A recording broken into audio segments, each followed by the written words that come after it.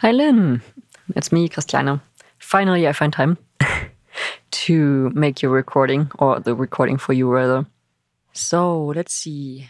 After the crew has been in the dome for a long time, I ask them, what do you miss from your life on Earth? And Christiane has a really simple answer. Being able to just walk. Like, you can... you're looking out the window, the sun is shining, and you can just go out, take a walk, listen to the birds, watch people pass by, whatever. We don't have any of that here. I mean, we haven't seen the sun. Well, we have seen the sun, but we haven't been exposed to the sun in a year, almost a year, close to a year. It really, really sucks. Yeah, it's definitely affecting me. I don't feel locked in as in prison, but I definitely feel like a bit, almost like an animal that's in a cage. But every once in a while, Christiane gets to do something that she loves. She gets to go outside the cage. Because as imitation astronauts, this crew does imitation spacewalks. They go out there and explore the strange new planet they've landed on.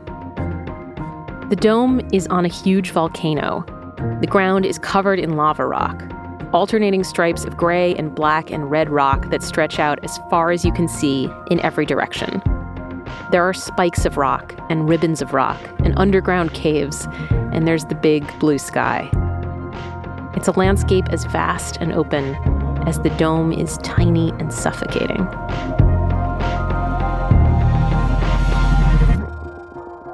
But the thing is, even when the crew is outside the dome, all the problems from inside just seem to follow them. Plus, some fun new ones. This is The Habitat.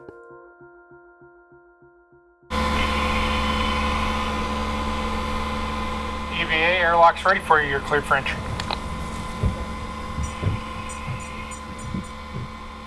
This is the sound of a high seas spacewalk, also called an EVA.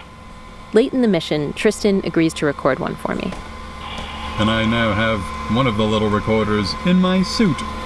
He straps an audio recorder to his body, puts on one of the imitation spacesuits they have up here, helps some of his crewmates into their suits, and gets ready to bust out.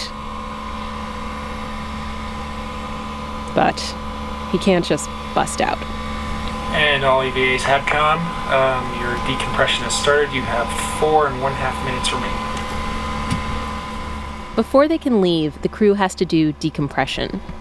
Decompression is something astronauts do before they leave a spaceship, and it's very important if you're actually in space. Of course, the high seas crew isn't in space. These people are totally on Earth and could absolutely walk out at any time. But to keep the simulation going, they all cram into a tiny room together, they close the door to the room, and then they just stand there while absolutely nothing happens.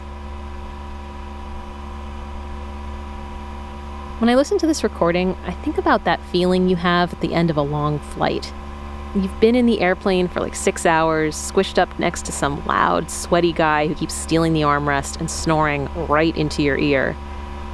And the flight has landed. You are on the ground, but you're not allowed to get up yet. You're still trapped, waiting for the captain to turn off the fasten seatbelt sign. Really sink into that feeling.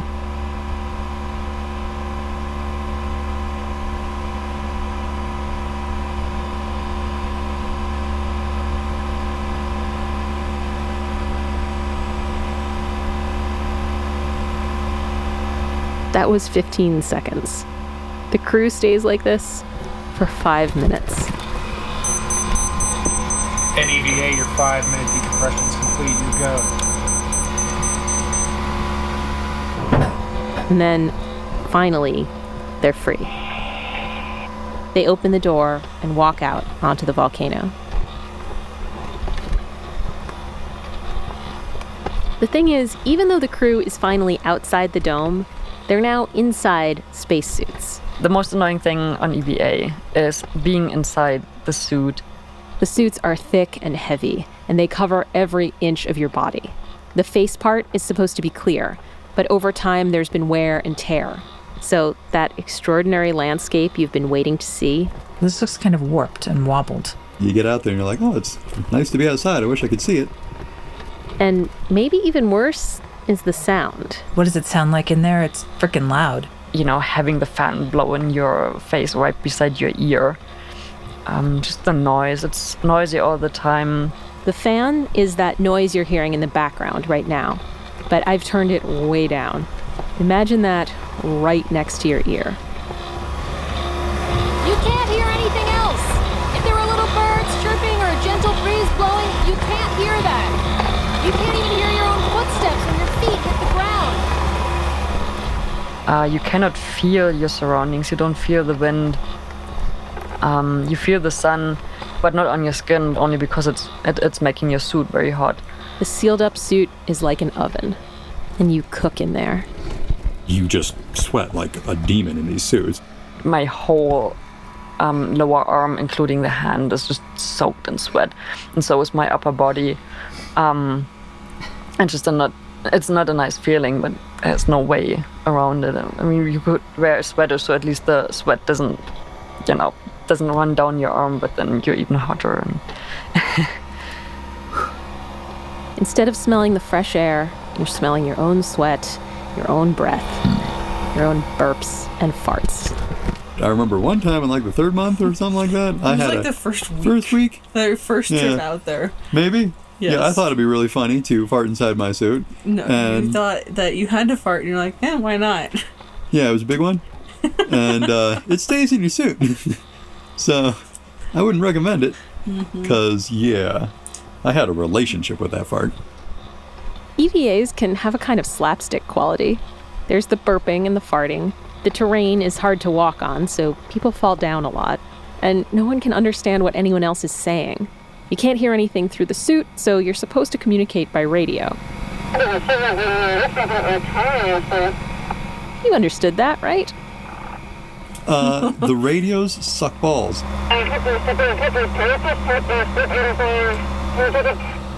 They're awful, they sound terrible, and half the time people can't hear you, so they radio back in asking you to repeat it. Couldn't quite hear you. We heard, please, can you do something? And we didn't hear the rest. And then you have a 3-minute discussion telling them to shut up. Can you take a first pick? First pick? Of course, that's assuming they answer you at all. What are you guys up to? Can you copy? Sometimes people just disappear. Cyprian and Christiana, in particular, have kind of a reputation for doing this. They see something cool, some tiny plant or super cool rock, and off they go. Can you hear them at all? No, Carmel, I cannot hear them at all. So this is the other annoying thing about EVAs. Even though the crew has escaped the dome, they can't really escape each other. Every EVA includes a task. Sometimes the crew makes a plan, picks something they want to do, or someplace they want to explore. And sometimes it's the researchers who give them instructions to collect samples or take measurements or map the terrain. How well the crew does those tasks, how effective they are, is data. Data that will help the high seas researchers answer one of their big questions. If we send a crew to Mars, and they are stressed out and worn down and sweaty and exhausted and totally sick of each other, will they still be able to do their jobs? So when they're out here, the crew has to work together. They have to stick together. And it can be a huge pain in the ass. Will you come down towards me? Maybe you can hop down and get radio reception with them and tell them to giddy up. All right, but I'm bored of waiting for these two. We have like 1,000 other places to go. Can you hear us?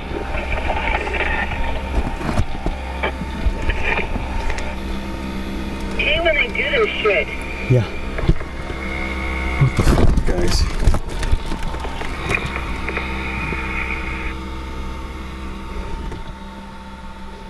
But the conflict around EVAs goes a lot deeper than this.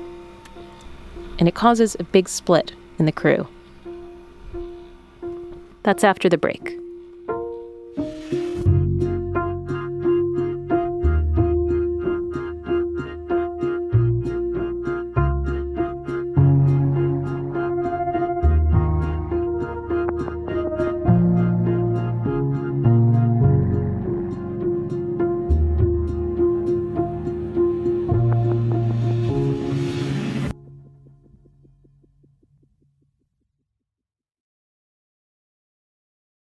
Gemini 4, Hawaii, Capcom. So we just had word from Houston. We're ready to have you get out whenever you're ready. Okay, we gotta go now, is that right? Affirmative. You're listening to the very first NASA EVA, a spacewalk performed in 1965 by astronaut Ed White. Okay, I'm out. Okay, now, This is the moment when White emerged from his ship and came face to face with the universe. He's out there all alone, floating, connected to his ship by just the thinnest little bit of nothing. Okay, I'm coming over. So let's beautiful. Must be like $1 million. It's a little hard to hear in this recording, but the astronaut inside the ship looks at White through the window and says, "You look beautiful." And White says, "I feel like $1 million." High above the Earth, orbiting at more than 17,000 miles per hour, Ed White would have looked down and seen the vast Pacific Ocean under his tiny human feet. Then the mountains of the California coast. In just a few short minutes, he would have moved across the American mainland, across the deserts of Arizona and New Mexico and Texas, past San Antonio, where he was born, past Houston, where he did his astronaut training, every minute getting closer and closer to the dark side of the Earth. You got about 5 minutes. Mission Control starts warning him, get back in the damn ship before everything goes dark. White wants to stay out just a little bit longer, to take one more picture, one more look. But the flight director says get back in. Jim, what, got a message for us? Jimmy 4, get back in. Okay. Mission Control is not having it. Stanley, I want you to come back in now. Roger, we've been trying to talk to you for a while here. Now back in, come on. Okay. I love how Ed White sounds like an excited kid in this recording, like begging for just a few more minutes, and Mission Control sounds like a stern parent. And that is pretty much how it's been on every NASA mission since. Mission Control is in charge. They make the decisions, they set the schedule down to the minute. They are in constant communication with the astronauts. But on a Mars mission, that won't be possible. The distance between Earth and Mars means that ground control can't talk to the crew in real time. There will be no one shouting, "Get back in." There will be no one making minute-by-minute decisions for the astronauts. Whatever happens, they'll have to work it out amongst themselves. And that's not so easy, especially when you're not getting along. Something happened a few months into the High Seas mission. Shay went out for an EVA, and she was in her suit trying to get from one part of the volcano to another when she came to an area that looked kind of hard to navigate. So I took a step, and I was like, I don't think that's a good way to go. Took a step back, and my leg collapsed. The ground under her leg suddenly crumbled, and she broke into what's called a lava tube. These are underground caves. The caves can be really deep, and the rock layer above them can be really thin. So there's always some risk of falling through. And Carmel looked over and saw that I was hip deep in lava and started walking towards me, and I started waving my hands like, no, unstable lava, back, do not approach. The last thing you need is 2 people up to their hips in lava. Shay managed to pull her leg out of the hole. And basically it was just banged up and bloody. I could walk on it. Not well, but I could. So I then said, you know what, I'm going back to the dome. And after a few weeks, the cuts and bruises healed. Seemed okay. But then she tried to go back to her regular routine. It's like, okay, it's not okay. There was this pain in her knee that just would not go away. It's hard to say exactly what happened next because the people involved don't quite agree on the details of the story. And I didn't even realize there was a story until after the mission ended, when I called Tristan on the phone. Here's how he tells it. She had hit her knee on a rock and gotten a bruise, and we all... He says the problem started when Shay fell and hurt herself. It looked completely fine. It wasn't even marked after a week, but for the rest of the mission, Shay would continually try to right ground support and say that as the crew medic, she has deemed the outside to be unacceptably dangerous and basically reduce our ability to explore outside by a massive amount. In other words, from what Tristan could tell, Shay was asking mission support to keep the crew from exploring the areas they wanted to explore. It'd be like, instead of going to play in your neighborhood, you can only go into your front yard. And Tristan was pissed. I enjoy going outside, and I was very comfortable out there, and I don't appreciate somebody trying to take that away from me because they are, not comfortable walking out there. Now, when I ask Shay about this, she says she didn't write to Mission Support trying to restrict people from exploring. Yeah, no, I didn't try to restrict anybody. She says she just wanted more information from Mission Support. Like, when you send us to do stuff on EVA, why are you sending us to such far-off, dangerous places? Is that really necessary? I wanted them to tell me why. Why are we going here to do this thing? Just tell me why. And for Shay, the crew doctor, the bottom line is always, tell me that it's safe. If you remember the very first episode of this podcast, the first time I ever met these people, they were going on a hike. Some of them were really excited to get to the top of the mountain, and they just wanted to go. And Shay was really concerned about safety. They went back and forth about it for a long time. The seed of this conflict was there from the beginning. And now, that seed has grown.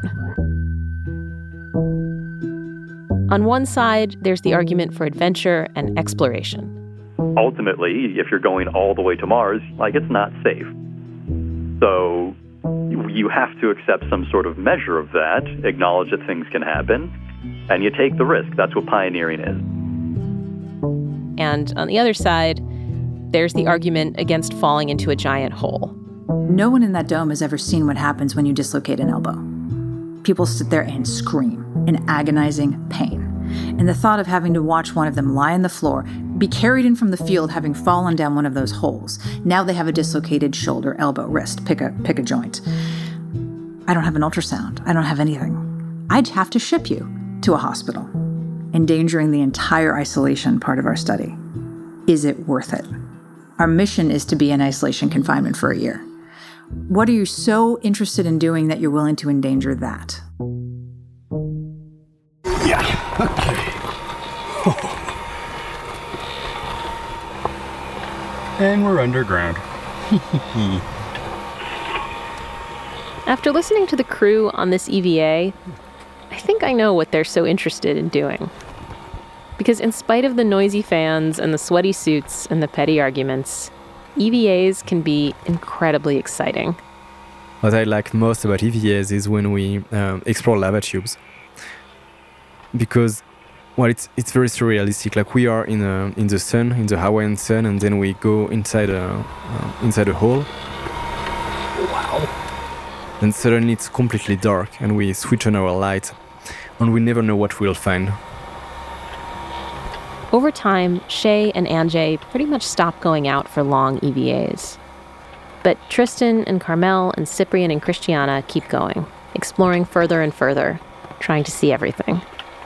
We get to crawl through a passage. We've done that before. It can be tough to get through some of the smaller bits of the cave to get to the next part. Get over this small wall. Imagine trying to get into your house through the dog door. Sometimes you just, you fight over climbing, you climb over a large pile of boulders. Or you crawl through a pinch point. Freedom! Oh, God. And then on the other side, you have this huge chamber where you can, where you could build a human pyramid inside. Oh, gigantic. It's big and it's impressive. Oh, it's really impressive. Jeez. It's one of the biggest ones we've ever seen. And they're so beautiful. Some are just very colorful.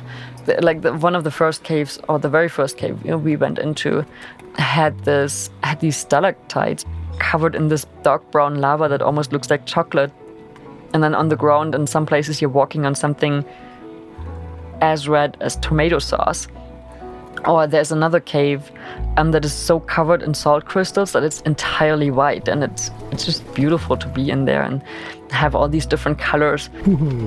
Seeing the shapes of them and the rock formations in them, and just being in a cave and seeing something that most other people have never seen in their lives. And I'm pretty sure some of the caves around here have never been entered by anyone before. It's pretty cool to see something that no one else has seen.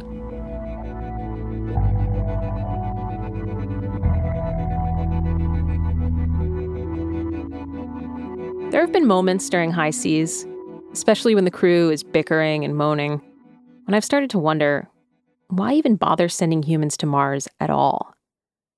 Like, seriously, people take it for granted that we should go up there, but why? We've been sending robots for a couple decades now. They work pretty good, and robot technology is only going to get better. Why not just keep sending the robots? Experts get asked this question a lot, and they all have their answers. We should send people to Mars because it'll lead to the development of new, exciting technologies, or because it'll teach us to live more sustainably on Earth, or because it'll bring us together, unite everyone behind a common goal. And I get what they're saying. But it's always sounded just a tiny little bit like bullshit. What Christiana says about the lava tubes rings much more true. It's just cool. That's why we go in there. They're cool. I really think that if we end up sending humans to Mars, we're going to do it because sending humans to Mars is cool. And for all their faults, I'd still rather have humans up there than just robots. Yes, humans do all kinds of stupid things that robots don't do. We get mad at each other over little, inconsequential stuff. We hold grudges. We have pet peeves and bad habits, and we wander off where we're not supposed to. But also, we wander off where we're not supposed to. We're curious. We think, I wonder what that is, and off we go.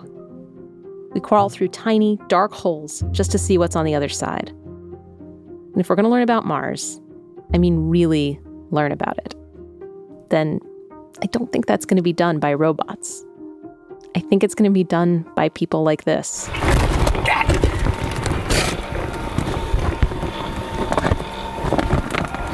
Sweaty, burping, farting, terribly flawed people crawling on their stomachs in uncomfortable suits, looking for something cool. Oh, wicked skylight ahead. Sunlight pouring in. Nice. Okay.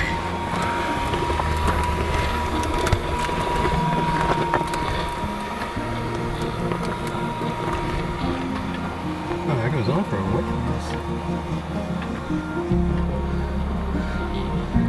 I wonder if it goes on after this.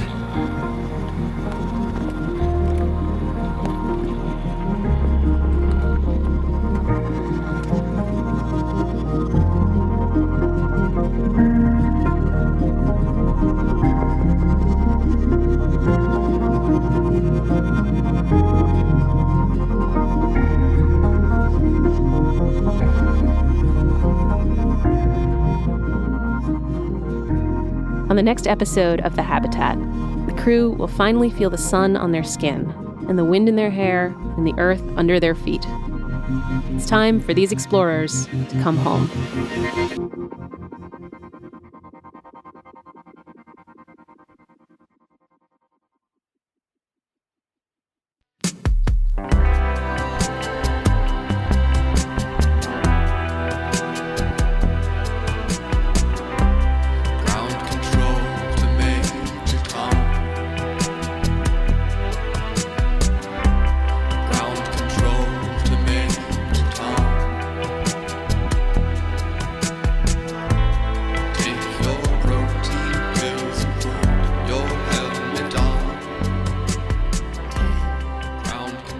The Habitat is a production of Gimlet Media.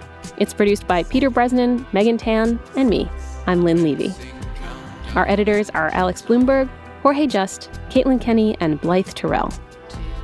Music, sound design, and mixing by Haley Shaw. Music supervision by Matthew Bowl. Our credits music in this episode is performed by Pavo Pavo and written by David Bowie.